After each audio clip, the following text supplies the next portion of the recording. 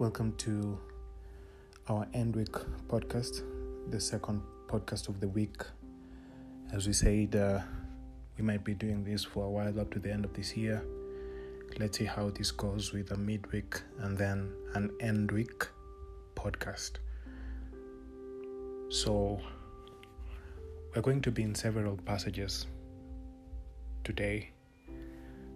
Ezekiel 44, if you want to open your Bibles. Ezekiel 44 is our main text. And then Judges 8, and Exodus 32. Exodus 32, and then the last passage.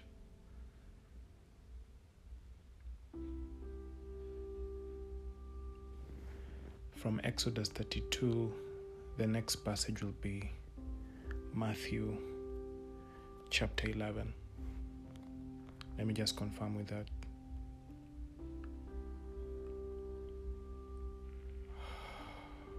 I think it will be 18.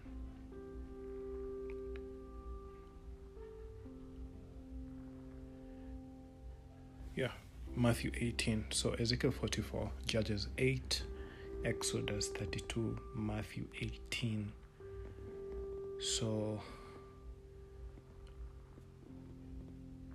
if you want to put a bookmark in all those, but majorly we'll be focusing on Ezekiel chapter 44, and that's the one that you're going to read from verse 10.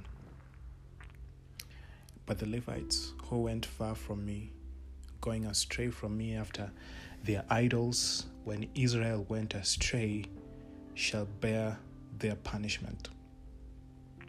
They shall be ministers in my sanctuary, having oversight at the gates of the temple and ministering in the temple. They shall slaughter the burnt offering and the sacrifice for the people, and they shall stand before the people to minister to them. Because they ministered to them before their idols and became a stumbling block of iniquity to the house of Israel. Therefore I have sworn concerning them, declares the Lord God, and they shall bear their punishment. They shall not come near to me to serve me as priest, nor come near any of my holy things and the things that are most holy, but they shall bear their shame and the abominations that they have committed. Yet I will appoint them to keep charge of the temple, to do all its service and all that is to be done in it. Verse 15, but the Levitical priests, the sons of Zadok, who kept charge of my sanctuary when the people of Israel went astray from me, shall come near to me to minister to me, and they shall stand before me to offer me the fat and the blood, declares the Lord God.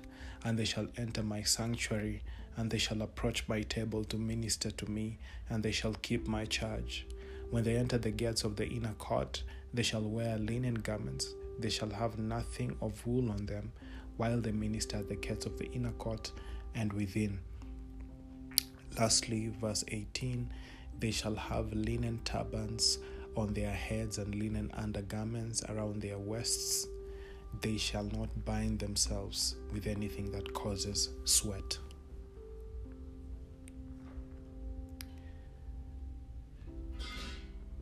So, we have been going through the series about ministering unto the Lord, all springing from John the Baptist, defining himself as the voice. And Jesus also confirmed that he's the voice, that's the only thing that confirmed him. And in the last podcast, Jesus affirms that John is the voice, and that John will not only be the only voice, but that whoever is the worst, whoever is the least in the kingdom of heaven, he will be greater than John the Baptist. Okay. We went through the fact that ministering unto the Lord from our very first text, John chapter 3, is standing and hearing the voice of the bridegroom. And a person who stands and hears the voice of the bridegroom is the one that bears the voice. And that's the reason why John the Baptist had the voice. He was the voice that was crying out in the wilderness. He confirms it in John chapter 1 when he gives a testimony of himself. And Jesus confirms it in Matthew 11 when he gives a testimony of John, that he is not a prophet. He is not to be compartmentalized in a box of gifting. Neither is he a man of influence. Neither is he a man of the people. He is a voice. He is a voice that speaks whatever the bridegroom wanted to speak to the bride. And that is a calling that comes upon both ministers and congregants, that if we truly want to be the voice of the bridegroom, we need to stand and to hear. We have to go past the place where we make ministry all about our needs and all about the ministerial needs of ministering to the people, to go further and to go yonder to the place of ministering unto the Lord. So we continue and we see the Levites. The genealogy of priesthood in Israel was deceived at this point. They had gone so far away that God was removing some of their responsibilities of ministering in his temple. It should not surprise us that the state of Israel at this point is that they are so far away from God. And the reason why they are so far away from God is because the priesthood is so far away from God. It shouldn't surprise us that by the time that Jesus the Messiah came on earth to do his earthly ministry, that the people who orchestrated his death, the people who did not like the message of the kingdom, were the religious priests. And so priesthood grew very sick through the history of Israel, and up to the point where Jesus came, the Levitical priesthood was so polluted that they couldn't stand a person who comes in the nature of God. And so it goes to show that as the priesthood goes, so the people go. So the Levites, they are being punished by God at this point. That your punishment is that you will only minister in the outer court of the temple. Why? Because you chose to bring what the people want. You are so obsessed about ministering to the people that you brought them idols for them to worship. And that goes to ministers today, that we are so concerned about ministering to the needs of the people, that now we are willing to bring this and that from the world so that they can be satisfied. That's what the Levites were doing. And so they were punished, and this was their punishment, that you will no longer be able to come into the inner court. Yes, the gifts of God are irrevocable, and that's why they are given only a portion of the temple to serve. They will only serve the outer court. God says that place where they slaughter burnt offerings, where they sacrifice for the people. Minister to those places where people need a blessing from God, where they're praying for breakthrough and they're praying for miracles. You will stay there, but you will not come into the inner court. Why? Because you ministered to the people, verse 12, before their idols. You're so obsessed with ministering to the people that you're willing to bring them idols, and those idols have become a stumbling block of iniquity to the house of Israel.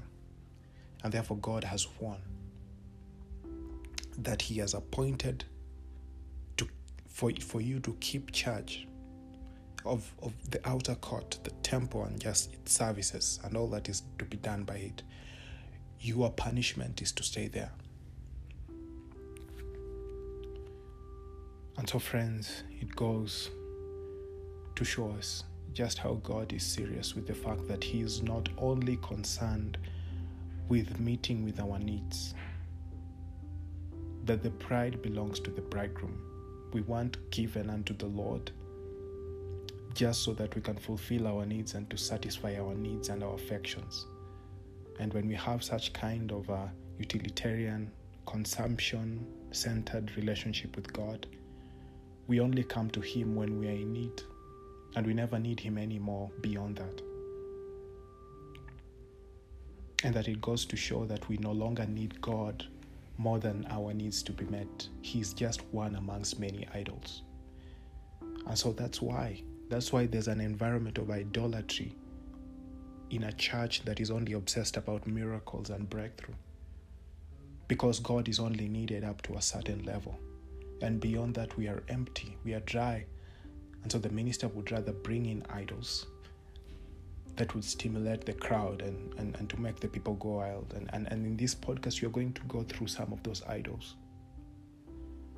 But here is a new set of Levitical priests that were commended by God. And they were given access to a higher place in the temple. The sons of Zadok.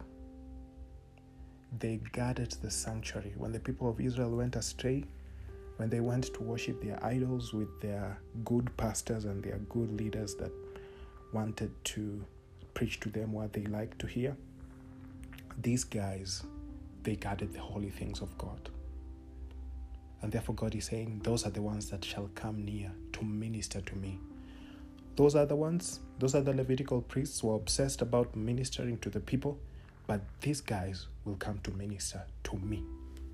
They shall stand before me. They shall offer fat and blood. Does it surprise you that the things that we like in slaughtered meat is not what God likes? When we slaughter a goat, we love the meat, the things of value, the meat, the skin. But the things that we throw away, the fat and the blood, those are the things that God is interested in. So the other ministers will minister with the burnt offering, because burnt offerings was the ones that involved the meat and whatever. The things that we like, the protein, the one that smells nice. But the fat and the blood, those which we ignore, those which we throw away, they please the Lord. So they shall enter my sanctuary. They shall come to my table. They shall minister to me. They shall keep my charge. And when they enter into the gates of the inner court, they will wear linen garments that have no sweat. Everything will be in linen. Nothing will have cotton, because cotton is the one that causes sweat. But linen clothes do not issue any sweat. I don't know the biology around that, but I know it works somehow.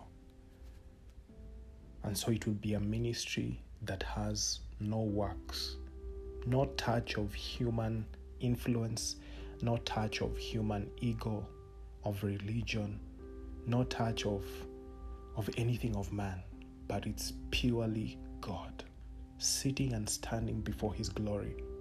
That's what John said. He's a friend of the bridegroom, and he stands and he just listens. He basks in the Shekinah glory of God, and you are transformed into His image. Hebrews chapter 4. You just stand and bask in His image, in His glory, and you're transformed into His image. We said it last time from 2 Corinthians, that the veil of condemnation and sin has been removed, and where the Spirit of the Lord is, there is freedom from sin, and that we can stand before the Lord with unveiled faces, before His Shekinah glory, and we are transformed from glory to glory to look like Him. That only happens in the inner court, in a place where we are beyond asking for our needs, in a place where we are just there to worship the Lord, the place where we are just saying we are coming back to the heart of worship, to the first love, I'm not here for blessings. I'm not here because of what you can do. I'm just here, Lord, for who you are.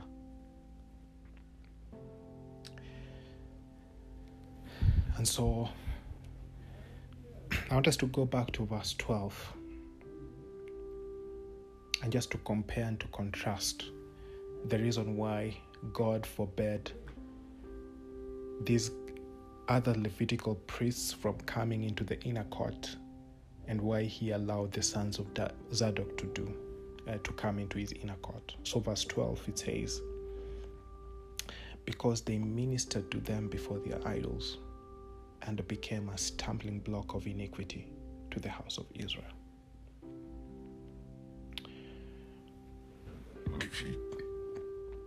Exodus chapter 32 declares an incident where Moses had gone to minister to the Lord high up in the mountain. The Israelites were in the desert, and they were just a freshly born nation from captivity. And God was establishing the foundations for this godly nation, for this priestly nation. And that Moses gave Aaron charge over the people as he went high up into the mountains. And Moses was ministering to the Lord, knowing his needs, what God wanted for his people. He didn't go to bring supplications or anything. He just went to know God's heart for his people. And the people were not patient enough. While Moses was in that place, and they were saying that we don't know what has happened to him. We can't wait any longer. And they started to put pressure upon Aaron. Look, we don't know where these guys has gone, but please, could you give us the gods that we are familiar with from Egypt?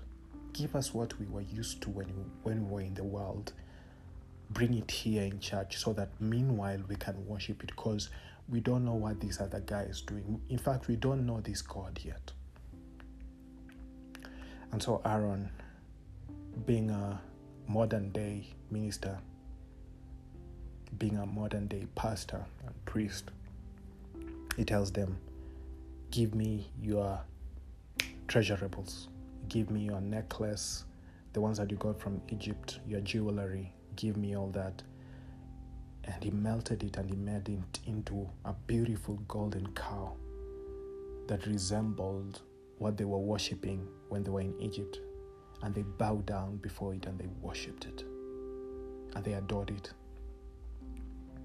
And given that the ceremonies were so much on heat and they were so much adoring the idols, maybe Aaron in a moment of guilt said, how about we just have a small service, a small service of just worshiping this Yahweh a bit, and then we can resume the other service. And that's exactly what they did.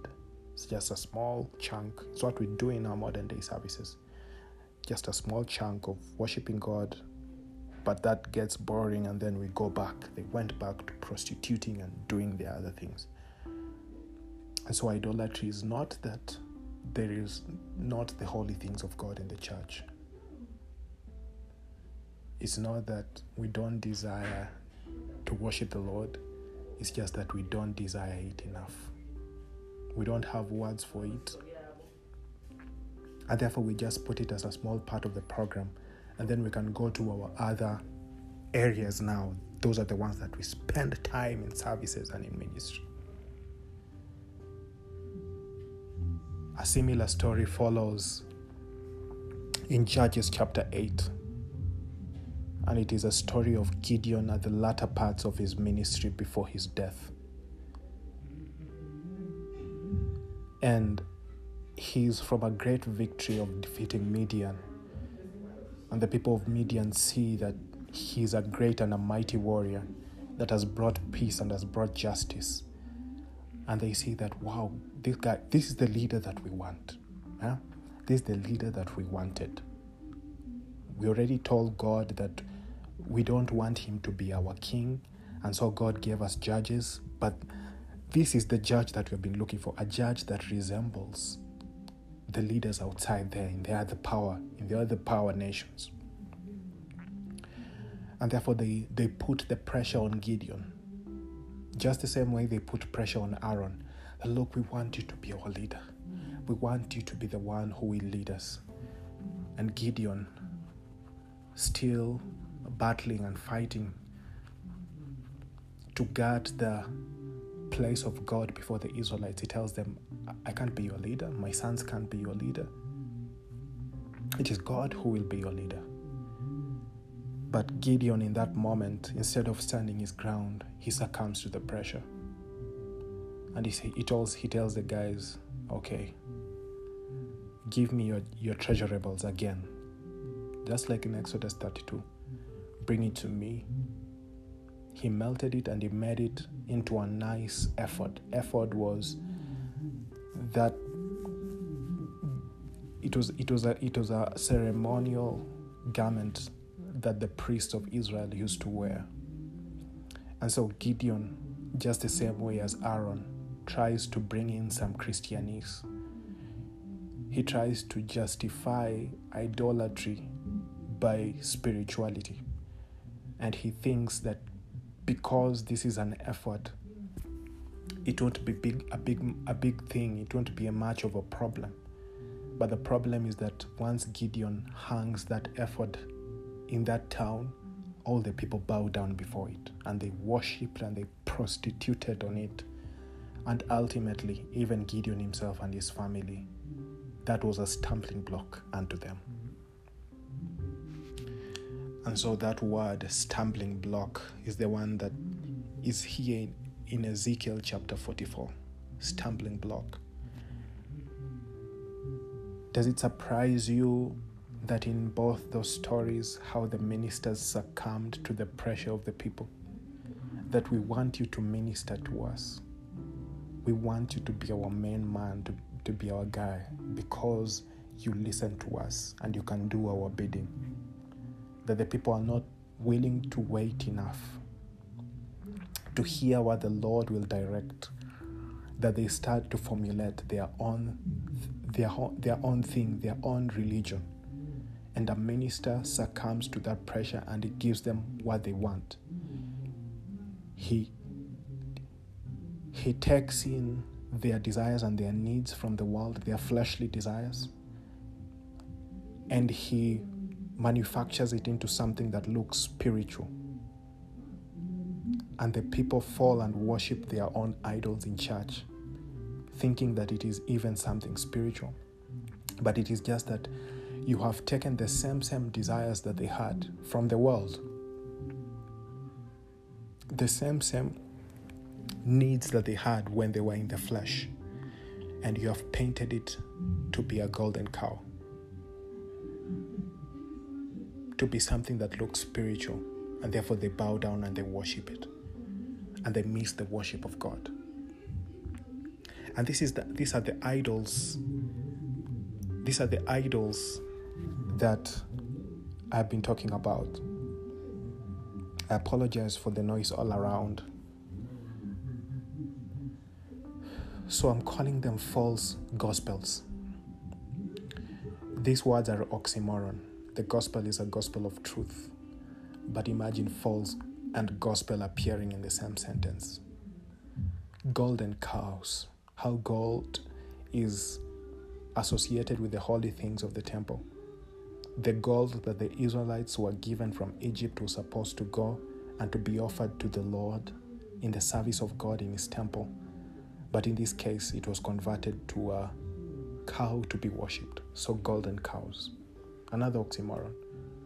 From the story of Gideon, an ephod of prostitution. And therefore in the church you have ephods of prostitution.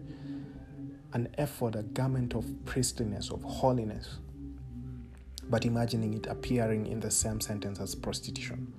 Because when Gideon hung the ephod, the people prostituted themselves before it. That's what Judges 8 tells us.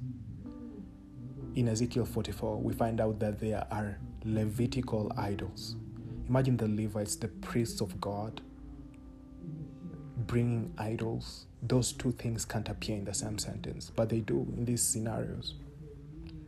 And so these are the false gospel. These are the idols. I listed them. Number one, there are only two, but they appear in different forms. Number one is the gospel of you're not good enough. Number two is the gospel of you're good and sin isn't a big deal. So those are the two extremes, two idols. So in the first category, in the gospel that you're not good enough, we have work-based religion of condemnation. It is religion that has a form of godliness but denies its power. Its intentions are good in demanding a fruit from the disciple, from the follower of God, but you don't show them the root. And so we demand them that they must wear decent clothing. But all for the wrong reasons. It's now you must wear that to be acceptable before God. But the root was supposed to be love, the love for the brethren, the love that comes out of fellowship with God. It's supposed to change them and to transform them. And whether someone is seeing or not, they will wear decently.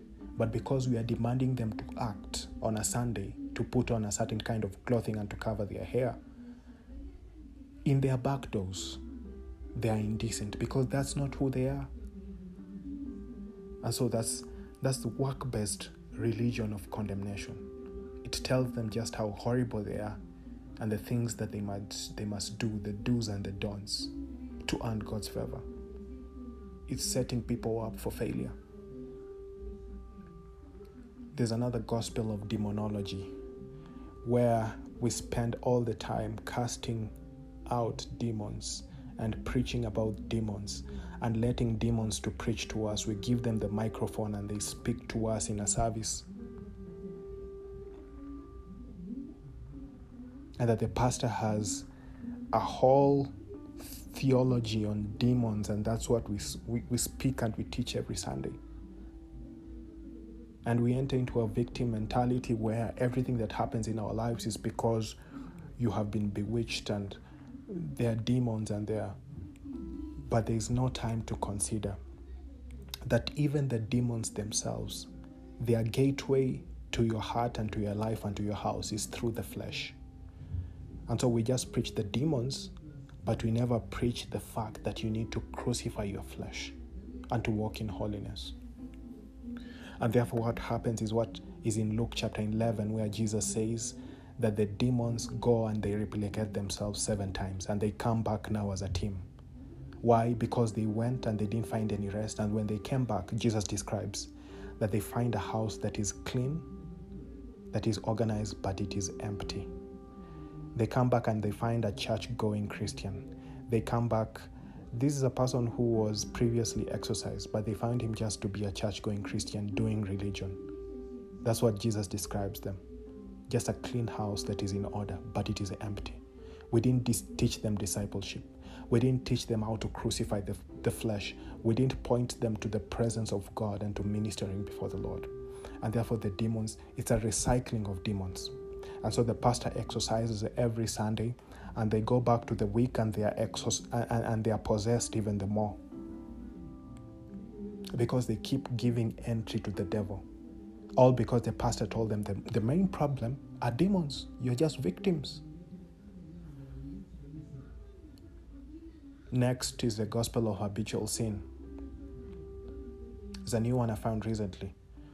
This is the one where you are told that you're a sinner and you can never be any more than that. So even after proclaiming the gospel, they say that you cannot be better than sin, that there are habitual sins that will never leave your life. And so it denies the power of the gospel to change. Romans 1:16-17. The next gospel is a gospel of cessation of gifts. We say that gifts have ceased from the church. Why? Because we just don't think that we are as good as the apostles and the early church, that those were in the category and in a class of their own, but us, we are not as good as them. And so you can see why I'm calling this group the gospel of you're not good enough, because it is based on depression. It is based on fear. Next is the gospel of Calvinism. You've heard it, the gospel of predestination, where we now believe that we don't have a free will. Because we don't feel like we are loved and we are valued by God, we would rather say that we are robots in this earth and that we are programmed. Some are programmed to go to hell and some are programmed to go to heaven. And that even me, myself, I'm not even sure whether I'm the one who was programmed to go to heaven or to go to hell. An unsure salvation, based on the fact that we don't feel that we are valued and loved by God enough. Next, the gospel of self-help and self-improvement. Self. These are psychological tricks from the world. All these things are what Aaron and Gideon did. They are things that are taken from the world and they come to be spiritualized. And so we have gospels of self-help and self-improvement where they tell you that there's something wrong with yourself and therefore you need these 10 steps to improve. You need to do this, to do that, to improve your life. Friends, the Bible says that self needs to die. The self needs to be denied. It doesn't need to be improved. It doesn't need behavioral modification. So the gospel of self-help is based on behavioral modification. Next, the gospel of titles. So all these things in this category of the gospel that you're not good enough are all because we love in the world and deep inside us right now, we love control, or we love to be controlled. We love a routine life, and therefore we would rather say that we were predestined, we were programmed. We would rather go to the religion of do and don'ts. We would rather go to a religion that is about programs and a way of service and a way of order. And it's also because in the world and right now, deep inside, we are feeling depressed about our lives. We have a low self-esteem. And so we would rather say that we are victims of demons. We would rather say that there's something wrong with ourselves and therefore we need self-help. So all this gospel is because we never believe God loves us enough. Number 2, the gospel of you are good and sin isn't a big deal. Number 1 in this category is the gospel of prosperity. You know all about it. Everything will be fine in your life. We'll be millionaires and we'll be billionaires. And they spiritualize it by saying that when we have influence and we have money and we have status, that we are able to reach to the people who are in the higher echelons of society and blah, blah, blah. And so people will accept us because of how complex we are in society. Number 2, the gospel of feel-good religion and motivational speeches. It's a gospel where now someone comes with a very charismatic sermon to tell you of how you should never give up and all this, and they're patting you at the back and they'll never tell you enough about sin. The gospel of miracles and wonders is the one that we have been talking about mostly. Just believe in God, that He's a miracle working God, and yes, He is, but that's all that He is to you. The gospel of the word of faith, declaring faith, which is the foundation of our salvation, but that we have made it all about that, and that now we are going to use our faith to get money that we want. We are going to use faith to get spouses that we want, fulfill our desires. The gospel of the law of attraction, based on the word of faith gospel again. This is another psychological trick from the world. This is another of those jewelries that Aaron asked from the people, that Gideon asked from the people, and that we have spiritualized it. It's the gospel that tells people that your mouth is powerful, and they misuse the verses in James about the mouth having the power of life and death, the tongue, and that now you can use your tongue to call millions of dollars, to call your spouse, and you can use your tongue to do anything and to pass exams. The next is the gospel of advertisements and entertainment. Advertisements give us a false sense of hope in products and items and materials. And entertainment is a big license to sin in this generation. You can use entertainment for anything right now. We can be hypocritical about women's rights. On one end, we claim that women need their rights, but we are so okay with songs that speak about the private parts of women and they tell them to bend over and to do this and to please me. We are okay with that because it's entertainment. On one end, we are preaching about the holiness of God and God being the authority in the spirit, but we are willing to watch movies about witchcraft and vampires because, you know what, it's entertainment. It's just Game of Thrones.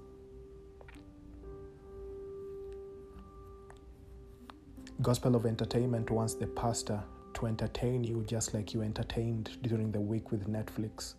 And so the pastor is there to make you laugh and to joke.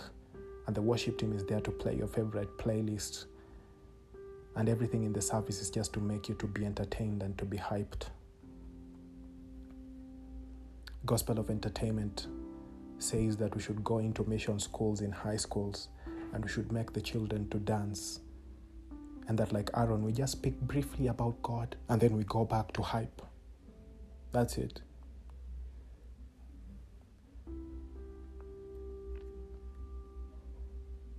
The gospel of morning affirmations, where we are going to tell ourselves of how good we are, but we'll never confess our sins before the Lord. The gospel of charismania, where now it's all about gifts. That now we idolize tongues, and now tongues are a spiritual language. They're the heavenly language. And that whatever happens in your life is tongues. Even when you have disagreements with your spouse, speak in tongues about everything. And so you have a broken marriage because all you do is to speak in tongues, but you never confront your weaknesses. You never say sorry. You never walk in humility. Because at the points of conflict, at the points in your life where you feel discouraged, you just speak in tongues. You never have the time to confess that I am in sin, I am feeling weak, I need prayers. You just speak in tongues.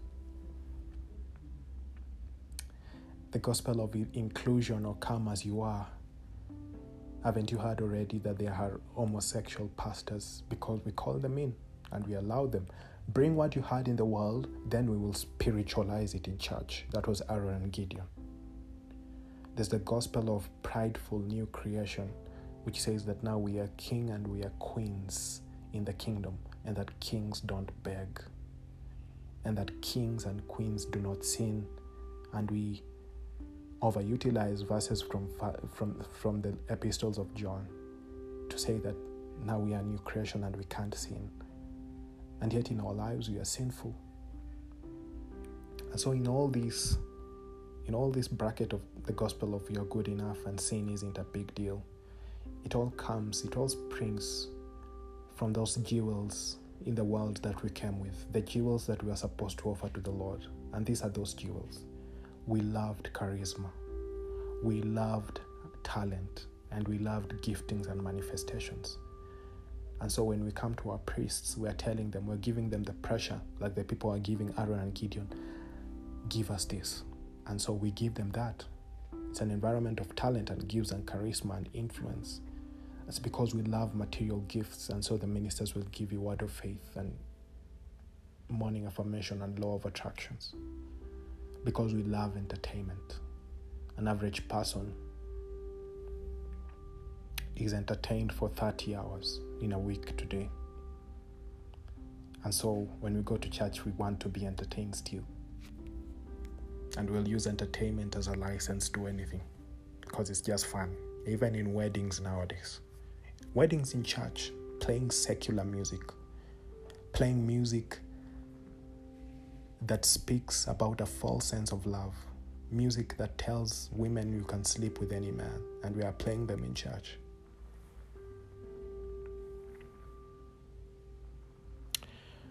All this gospel is because we never want to hear that we need God to conquer sin. And so, friends, this is the stumbling block that the Levites put on the people. They put a stumbling block before the people.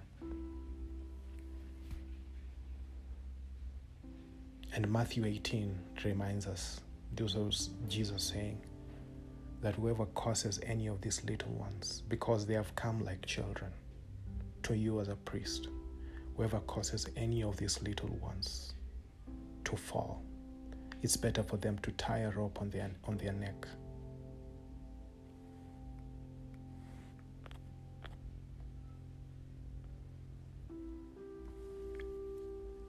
It's better for them to have a great rock fastened on their neck and to be drowned into the depths of the sea. It's what it declares. And it's not only for the minister that they need to take that responsibility, but you also as a congregant who put the pressure on the priest. Because you remember that in the story of Gideon, and also in this story of Aaron, and in the story of the Levites in Ezekiel 44, that the priest also fell and stumbled on their own idols. Gideon and his family stumbled on their idols. They also prostituted. It was a stumbling block to them. And so remember that when you put pressure on a leader and they do what you want, they are causing a stumbling block to you, and you also you're causing them to fall into sin. And that the same charge will be on your shoulder. Let's remember these things, friends. Let's remember that it's a dangerous thing to go against the Lord and what He wants. And so today we're going to pray that God make us to be focused on your presence. Make us to just learn to be as John the Baptist says, that we will delight in hearing and standing before the bridegroom to hear his voice. Make us to delight in holy moments where we just sit in your presence and we don't want to live. In moments where it's not for our blessings, you have not come for our blessings because you don't owe us anything.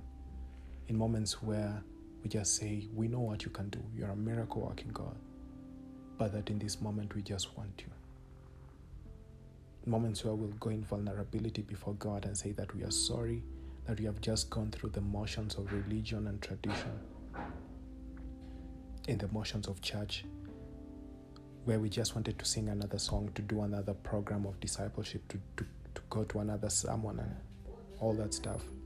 But we never wanted you. Take us back to the place where we started, where it was all about you. We need to go back to saying sorry that we came with our own agenda. We need to go back to say sorry to Jesus that He has not been good enough for us, and ask Him to take us to the place where we started.